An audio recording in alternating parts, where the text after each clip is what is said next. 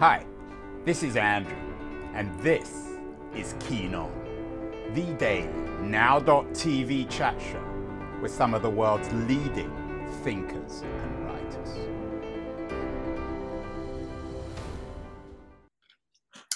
Hello, everybody. It is Monday, the 14th of March. I think Mondays are the day of the week when we feel our most powerless, when we are surrounded with events that we can't control. And this is a particularly dark Monday, I guess, in that context. Of course, the headlines are dominated by the Russian invasion of Ukraine, the bombardment of Kiev, and various other deeply depressing events. Meanwhile, Europe is, which the New York Times, or an op-ed writer in the New York Times calls the dark continent, is the stage for another great migration of powerless people driven from their homes, seeking a new home. And if that isn't bad enough, there's a surge of Omicron infections in China, so COVID isn't dead yet either. As the conversation in the New York Times suggests this morning, there are almost too many things to worry about. We feel profoundly disempowered. All these events around us, we can't control anything. So we're going to do a show today about how we can regain control. My guest today is a British-based writer and I guess political activist or social activist, John Alexander. He has a new book out called Citizens, and as his website advertises, the headlines of our time are enough to make anyone feel helpless. But when we start to think and act like citizens, not consumers, everything changes. And I've got John joining me from Sevenoaks in Kent. John, do you think we, as a species, early 21st century species, do we feel particularly helpless on Monday mornings? Is that the worst day of the week? I think, mate, I think we're living in a moment in time when things are shifting profoundly. And I think the examples you've just given, that headline, there are almost too many things to worry about, speaks to it very powerfully. I believe personally that we're living in a moment in time most analogous probably to the period of the two world wars, when the idea of how to run our society is the sort of the dominant idea of how society should work at a very fundamental level is essentially falling apart. And in that moment in time, we struggle, like the symptoms are everywhere. But equally, I think that a different idea of how we might organise, a different idea of how we might work for a better society is coming through, and that I think is a profound source of hope. So yes, I think it's probably, in a way, I think it's probably both true that this is a particularly difficult Monday morning, but also true that if you can peel back the surface and see the world through slightly different eyes, then it might be a particularly hopeful Monday morning. John, it's interesting that you bring up the interwar period. That, of course, is something that many of my guests have brought up in terms of the rise of fascism, communism, civil wars of one kind or another, the Great Depression. But you also have an unusual take, I think, in your book, Citizens. You suggest that the foundations of our idea as consumers was laid in the interwar period. And rather than looking at Marx or Hitler, you look at Freud.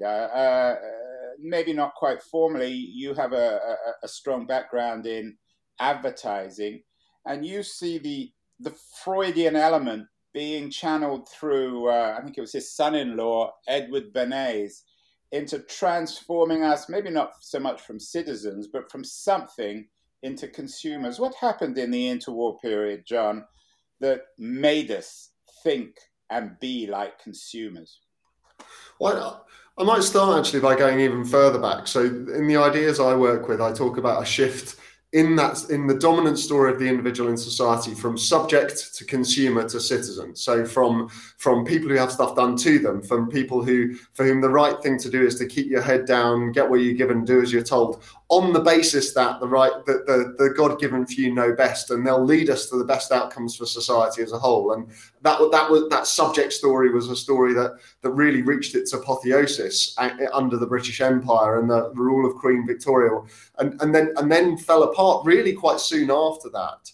And out of the two world wars, and we might zoom in on that a bit more in a moment, but out of the two world wars, that's when I believe the consumer story took hold. So if the subject story says, keep your head down, do as you're told, get what you're given, the consumer story says, look out for number one, get the best deal for yourself, choose the option that suits you best from those that are offered. What do you mean, John? What's number one?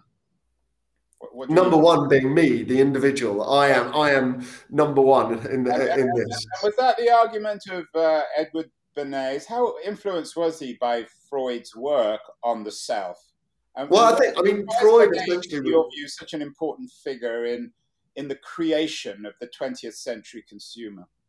Yeah, Freud was deeply skeptical about human nature. Freud and saw World War One when most of his sort of most famous work came shortly after the First World War. Well, came in just before and then immediately after. And it's Freud who talked an awful lot about the idea that civilization is a sort of thin veneer keeping us from our sort of worst nature. Having lived through the First World War, it wasn't a hard assumption to come through. Quite. This you can see how his worldview was shaped by that, and Bernays as son-in-law was sort of taken with this, but took it in a direction of saying, well, the role of Bernays was essentially one of the sort of fathers, as it says here, of the public relations and propaganda industries, father of public relations, and Bernays is. And of the advertising business, which came to dominate the 20th century and indeed the 21st century.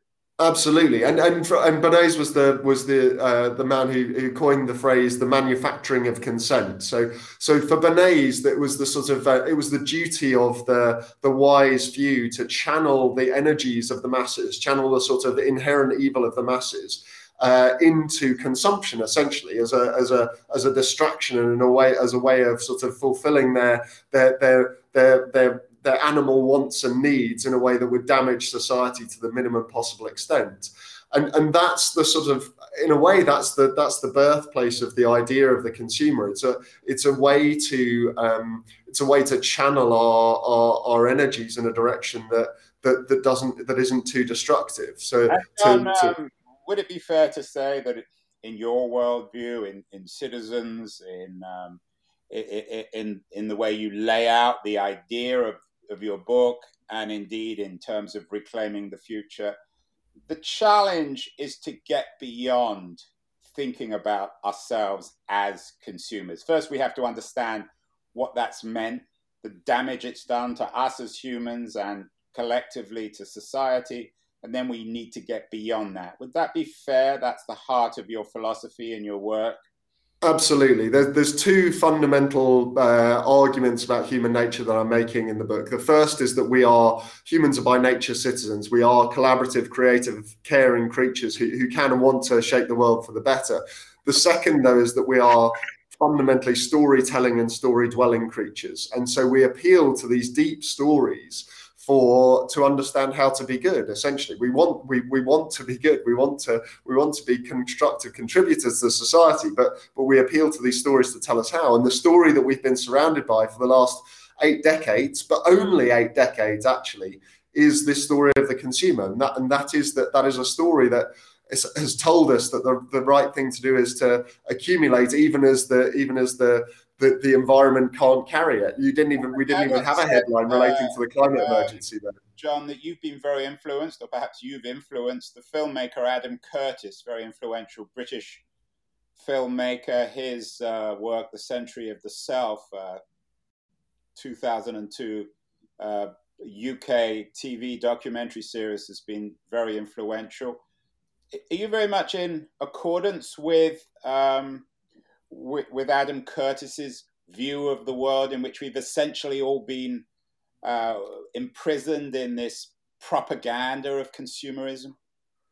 To a large extent, yes. I mean, I guess the place where I might diverge from Curtis, and I do think The Century of the Self, if any of your viewers, listeners haven't seen it, do watch it. It's available in full on YouTube, 1 hour episodes. I don't know if it's a masterpiece, but it's a very important work and a very influential work. It's very powerful. But I guess that if I diverge, it's probably there's a sense of a kind of plot or a conspiracy or something like that in Curtis's work, and I'm probably a bit more of the opinion that actually from what came before, which is why I was talking about the subject story before, this idea that there was a time when the right thing to do was keep your head down and do as you're told, and a sort of a rule by the few over the many.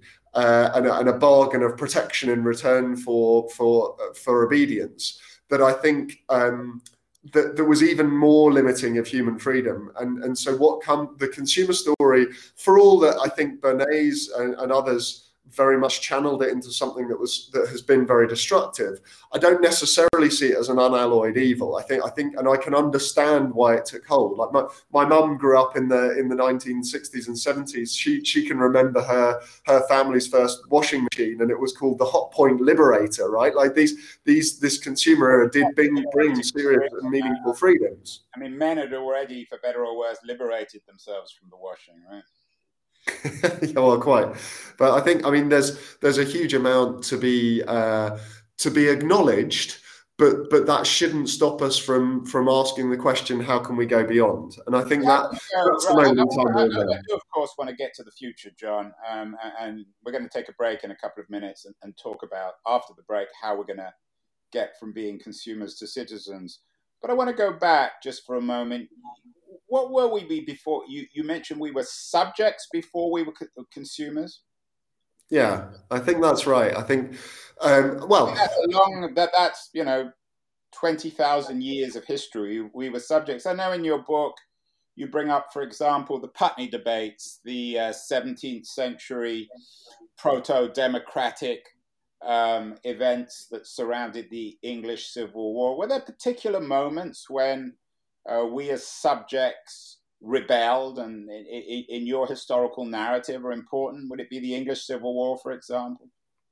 Absolutely. I mean, I think the way I see it, we have always been and always will be citizens at some level. That's not to say we don't have the capacity to do each other great harm, but the phrase campfire democracy, for example, is in the literature. You go right back into who we are and how we organise as creatures, and seeking democratic in the fullest sense of the term decision making processes is part of who we are. I think what you get around the agricultural revolution, around the first walls and the first cities and the invention of writing and so on, the first kings, I talk about King Sargon of Akkad in the book, you have these structures where we are divided from one another, where when we settle, great dangers start to arise and start to be created as well. And in those times, the bargain, as I mentioned before, of protection in return for obedience starts to come up, and you get this paternalistic idea of the subject. And I think what's important to acknowledge, particularly about that right now, is that in this moment in time where things feel worrying and uncertain, as you so rightly set up the show, that story is roaring back. And I think that's what Putin embodies, for example, and what he's been the energy he's been able to channel. I think we see it in populist leaders, authoritarian populist leaders all over the world, are channeling that idea of offering a solution. A particular philosopher, John, in the Western tradition, who you admire? I am listening to you and reading your work. Rousseau comes to mind. The idea that we're born free, he so famously remarked. And everywhere in chains. Are you in that Rousseauian camp? To some extent. I mean, I think there's an awful lot to be admired in that work. I'm certainly much closer to Rousseau than I am to Hobbes. I find the sort of red in tooth and claw thing pretty, just frankly, without evidence in the real literature. But I think I do think there are problems with Rousseau as well. So Rousseau's argument that we are certainly not like that we are not Hobbesian, that we are not purely self-interested. Right. But I mean, there are limitations on Rousseau, right? Like, I wouldn't want people to go away thinking that I'm the next French revolutionary, because I'm really not. But I think that starting point, I guess what Rousseau offers is that starting point of a belief in human nature and a belief in humanity. One of the things I add to that is this understanding of the idea of the role of story in our lives and the role of story in our societies and how it shapes us. And so I think and plus we've got the opportunity of vastly different technology now. Rousseau's probably greatest flaw was the idea. Yeah, I hear this all the time. Stories.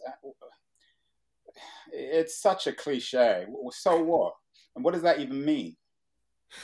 Well, look, so when I started my career in the advertising industry, my first boss described my job to me by saying, what you've got to remember is the average consumer sees something like 3,000 commercial messages a day. By the way, the latest estimates put out nearer 10,000. And we can blame Edward Bernays on that, right? Right, quite. But what you've got to think is that each of those carries an underlying story. Each of those repetitions. I mean, like the church bells that ring, the call to prayer in various religions. All of these things are reminders and insistent reminders of a story. And yet, in consumerism, we have that kind of call 3,000 odd up to 10,000 times a day. So to sort of dismiss the role of story is, I think, to be very naive about how we live and the environments in which we live. And in a time when Daniel Kahneman could win the Nobel Prize for Economics in 2008 for his work on unconscious processing and how we make sort of instinctive decisions based on environmental cues, to ignore the role of that kind of insistence of information, insistence of storytelling, I think is to ignore probably the most significant single influence on the way we think and act in our time. Well, speaking of stories and advertising, we're going to take a 60-second break where we're going to tell a story. I'm going to tell the story about myself in this show, Keen On. We'll be back in 60 seconds with John Alexander, the author of the new book, Citizens, and he's going to explain how we can get from being consumers to citizens. So we'll see you all in 60 seconds after this short story. Hi everyone, Andrew here again. I'm not sure if you're listening or watching or even reading about this Keen On show. I certainly hope you're enjoying it, but I wanted to remind you that there are many different ways you can use to enjoy my Keen On show. The first, of course, is by, in a very traditional way, subscribing to the audio-only podcast. You can do this using Apple or Spotify or Castbox or many of the other traditional podcast distribution platforms. We're on all of them. And if you want to access all the podcasts together, you can go to my LitHub page in their podcast section, which is dedicated to all the interviews. If you're into watching this, as opposed to simply listening, if you follow me on Twitter at AJ Keen, you can watch these shows live, and you can do the same if we're connected on LinkedIn. I'm not on Facebook. I'm not a great fan of Facebook, but LitHub is, and on their LitHub live page, you can watch these shows live as well. In terms of recorded videos, not live, you can see all the shows on the LitHub YouTube page. So whatever your preference, whatever your taste, whether it's video or audio or text, there's no excuse for not watching or listening to my show.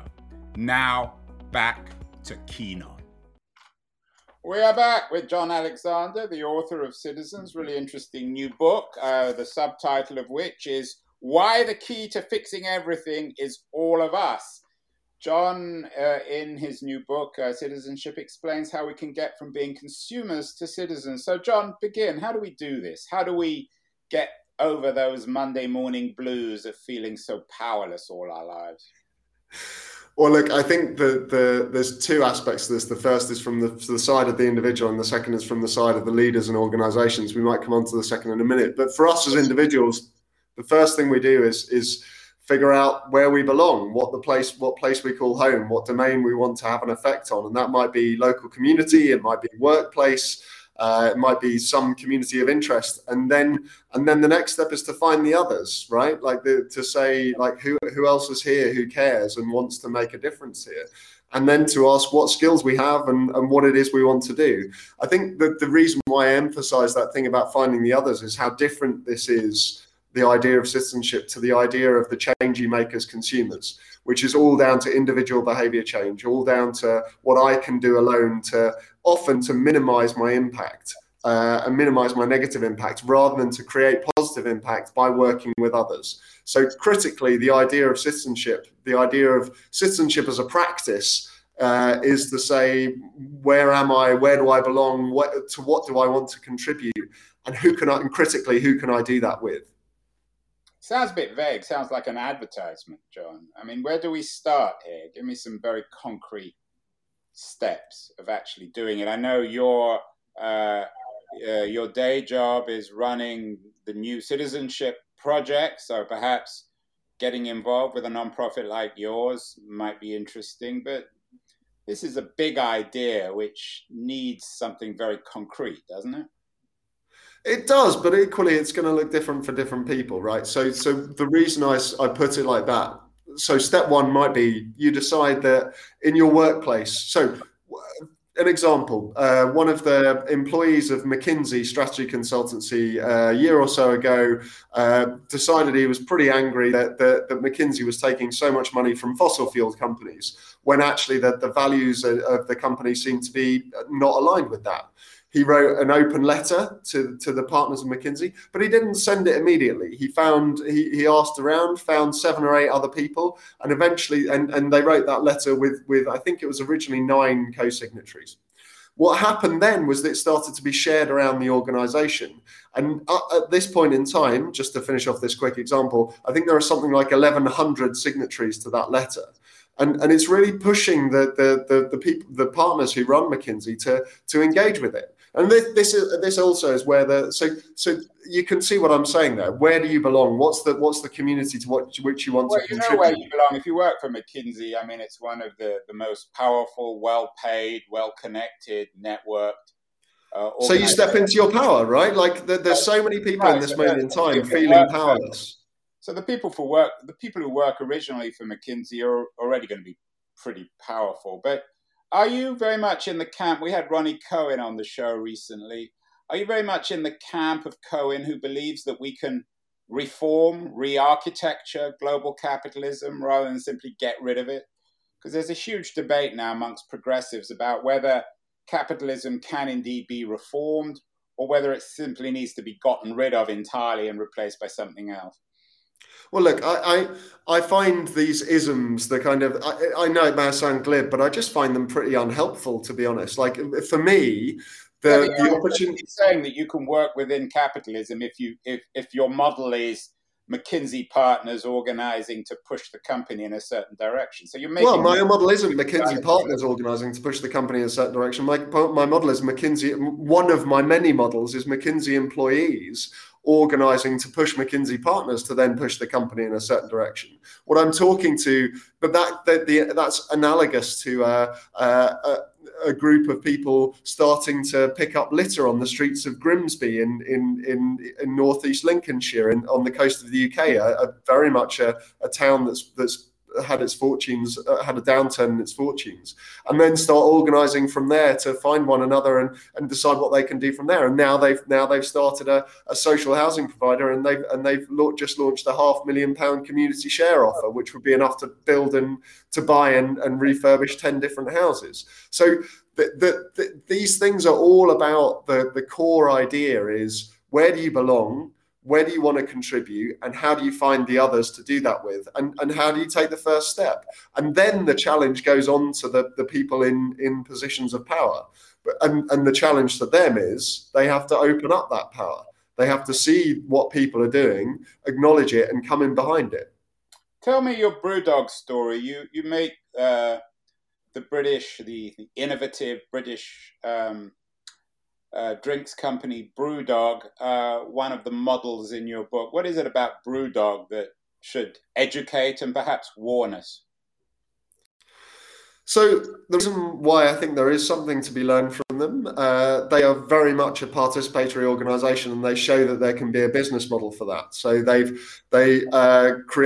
started out with a mission to make everyone as passionate about craft beer as they are, and that's taken them to a place that isn't just about selling as much of their own beer as possible. They've open sourced all their recipes. They effectively invented the concept of crowd equity, where they sold the shares in their organization to the people who drink the product rather than simply to people making financial investments. That's freed them up to do what they want to do with the organization, and to tap into the ideas and energy of those people who they call equity punks, rather than simply have to manage their financial expectations. And I think that's fueled and powered a vibrant, fast-growing organization that doesn't have to make its decisions purely based on the immediate bottom line. The danger, of course, is that not having that. So in the sort of detail of this, there's not that much genuine power given to those equity punks, and I think the BrewDog guys have started to believe their own hype a little bit, and right, not really sort of tapped into that. I mean, you make BrewDog one of the metaphors, the corporate metaphors in your book about becoming citizens, but BrewDog's also been in the news for much more depressing reasons. There was a Guardian piece a year or two ago about staff accusing the senior people in the firm of a culture of fear. Marketing Week talked about lies, hypocrisy, and deceit at BrewDog. Are there better examples than BrewDog and perhaps McKinsey, which seems less convincing? I mean, what is the best example, in your view, John, of a corporate rethinking of the idea of citizenship, which gets us beyond the hypocrisy of BrewDog?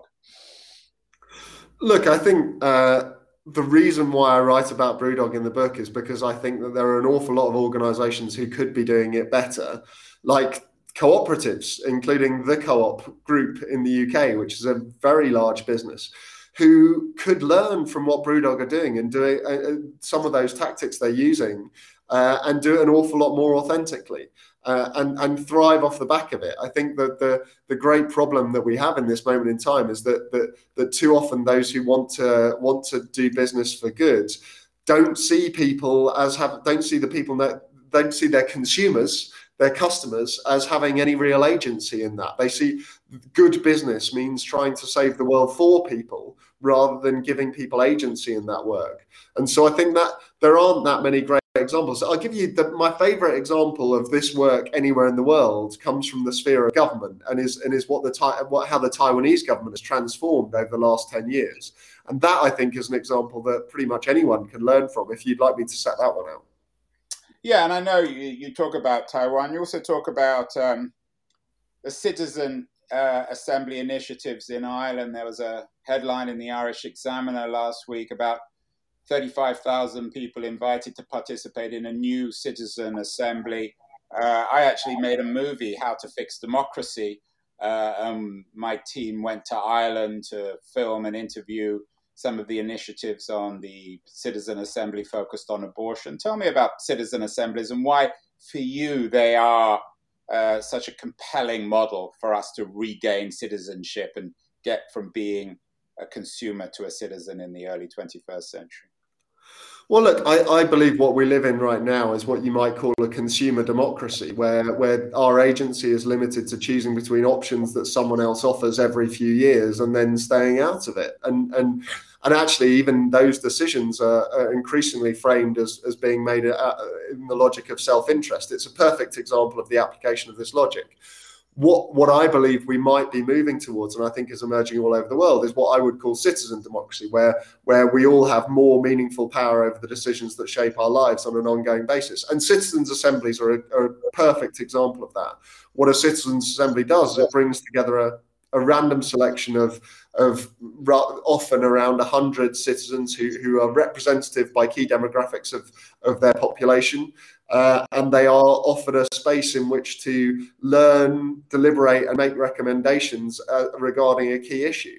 And so this is political reform, or at least it's a reform of our representative democracy system. Do you think there's something about representative democracy that brings out the worst in us as consumers? Is representative democracy the other side of the consumer world, or how we think of ourselves as consumers?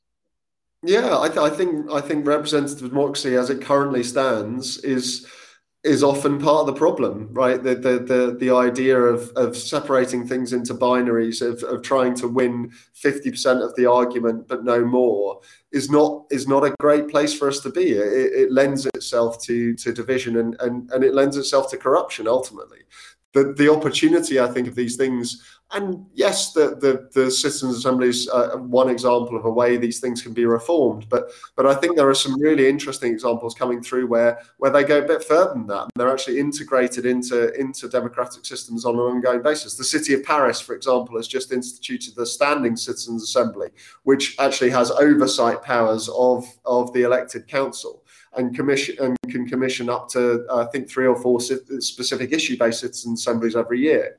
There's a proposal in Canada, which I really love, called the Democratic Action Fund, which would fund enough citizens' assemblies that within a period of 5 or 10 years, I think it is, every citizen of Canada would either have been part of one of these things or would know someone who had. And what that would do to our conception of what it is to be a citizen, what our relationship to the state, what our role in the state is, would, I think, be fundamental. It shifts it transformatively from just being a chooser between options to being a participant in shaping things. We made that history, finally, at least you believe. I know you're a big fan of the first global citizen assembly. Global Assembly. Tell me a little bit about that and why you think it's exciting. So going back right to the beginning of our conversation, we were talking about how this moment in time is if anything analogous to that period just after the Second World War, when there was massive institutional innovation, the creation of the Bretton Woods institutions, World Bank, IMF, the Universal Declaration of Human Rights, the National Health Service here in the UK. We had all of these new institutions, all of which I believe were born of the promise of the consumer story. They were very much about individual rights, individual power. The European Union, the World Bank and so on were very much rooted in an idea that trade is the route to prosperity, that consumption is the way to keep people peaceful and happy. And I think the moment in time we're in now demands that level of institutional innovation again, but constructed around people as citizens and participants in shaping the world rather than just as consumers and traders.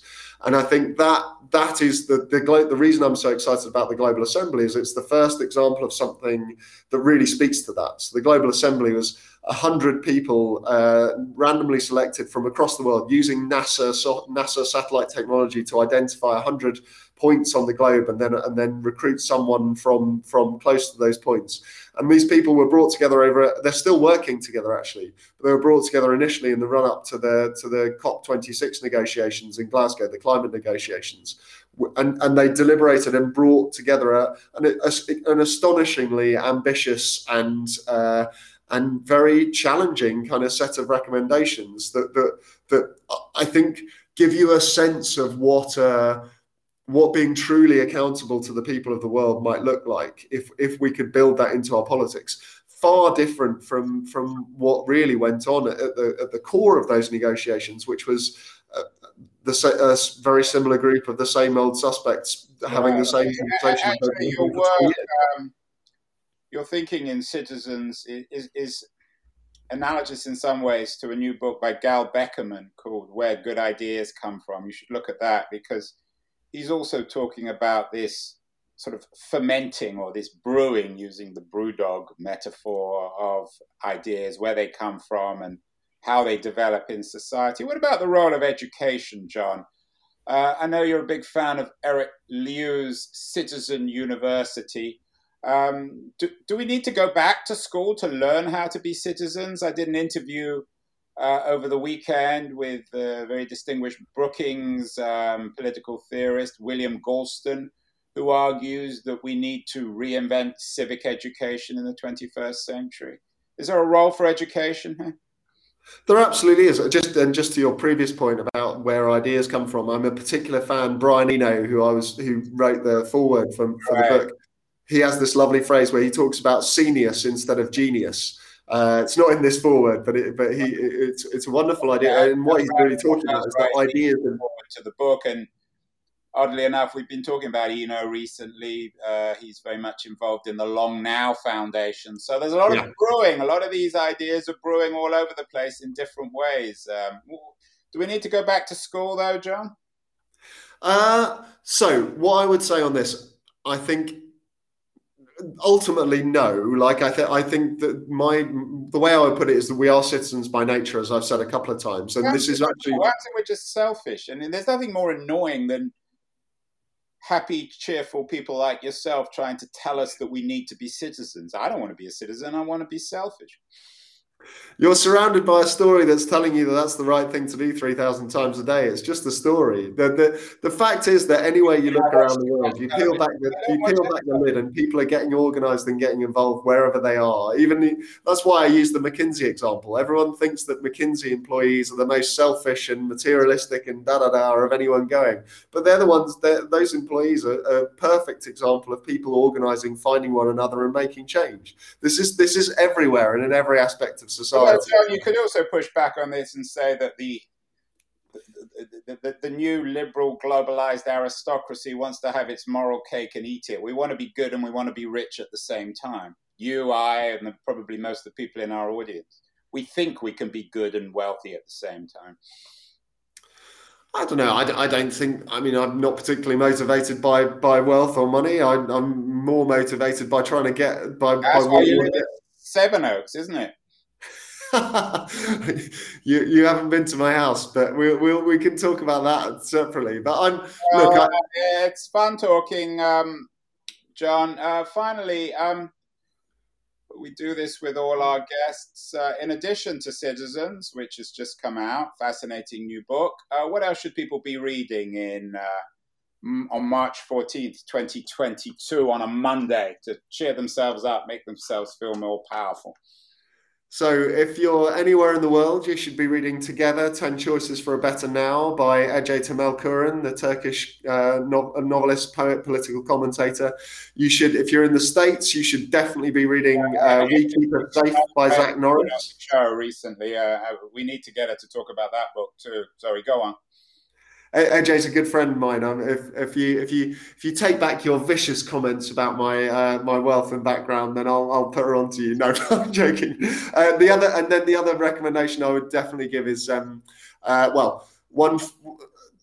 We Keep Us Safe by Zach Norris, which is about a citizen and community-driven approach to public safety. And then finally, I would highly recommend Tom Burgess's book, Kleptopia, which is probably the best way to understand how Russian money in particular has been shaping the Western world and trying to buy them influence that Putin might have just over-calculated. Yeah, Tom's been on the show a couple of times. He's a wonderful writer. It's a particularly important book given what's happening today. Well, John Alexander, real honor, privilege. Finally, John, and you're as well positioned in Sevenoaks to know this. John Alexander, the author of Citizens. Who runs the world, John? Who's in charge? We all do if we choose to be.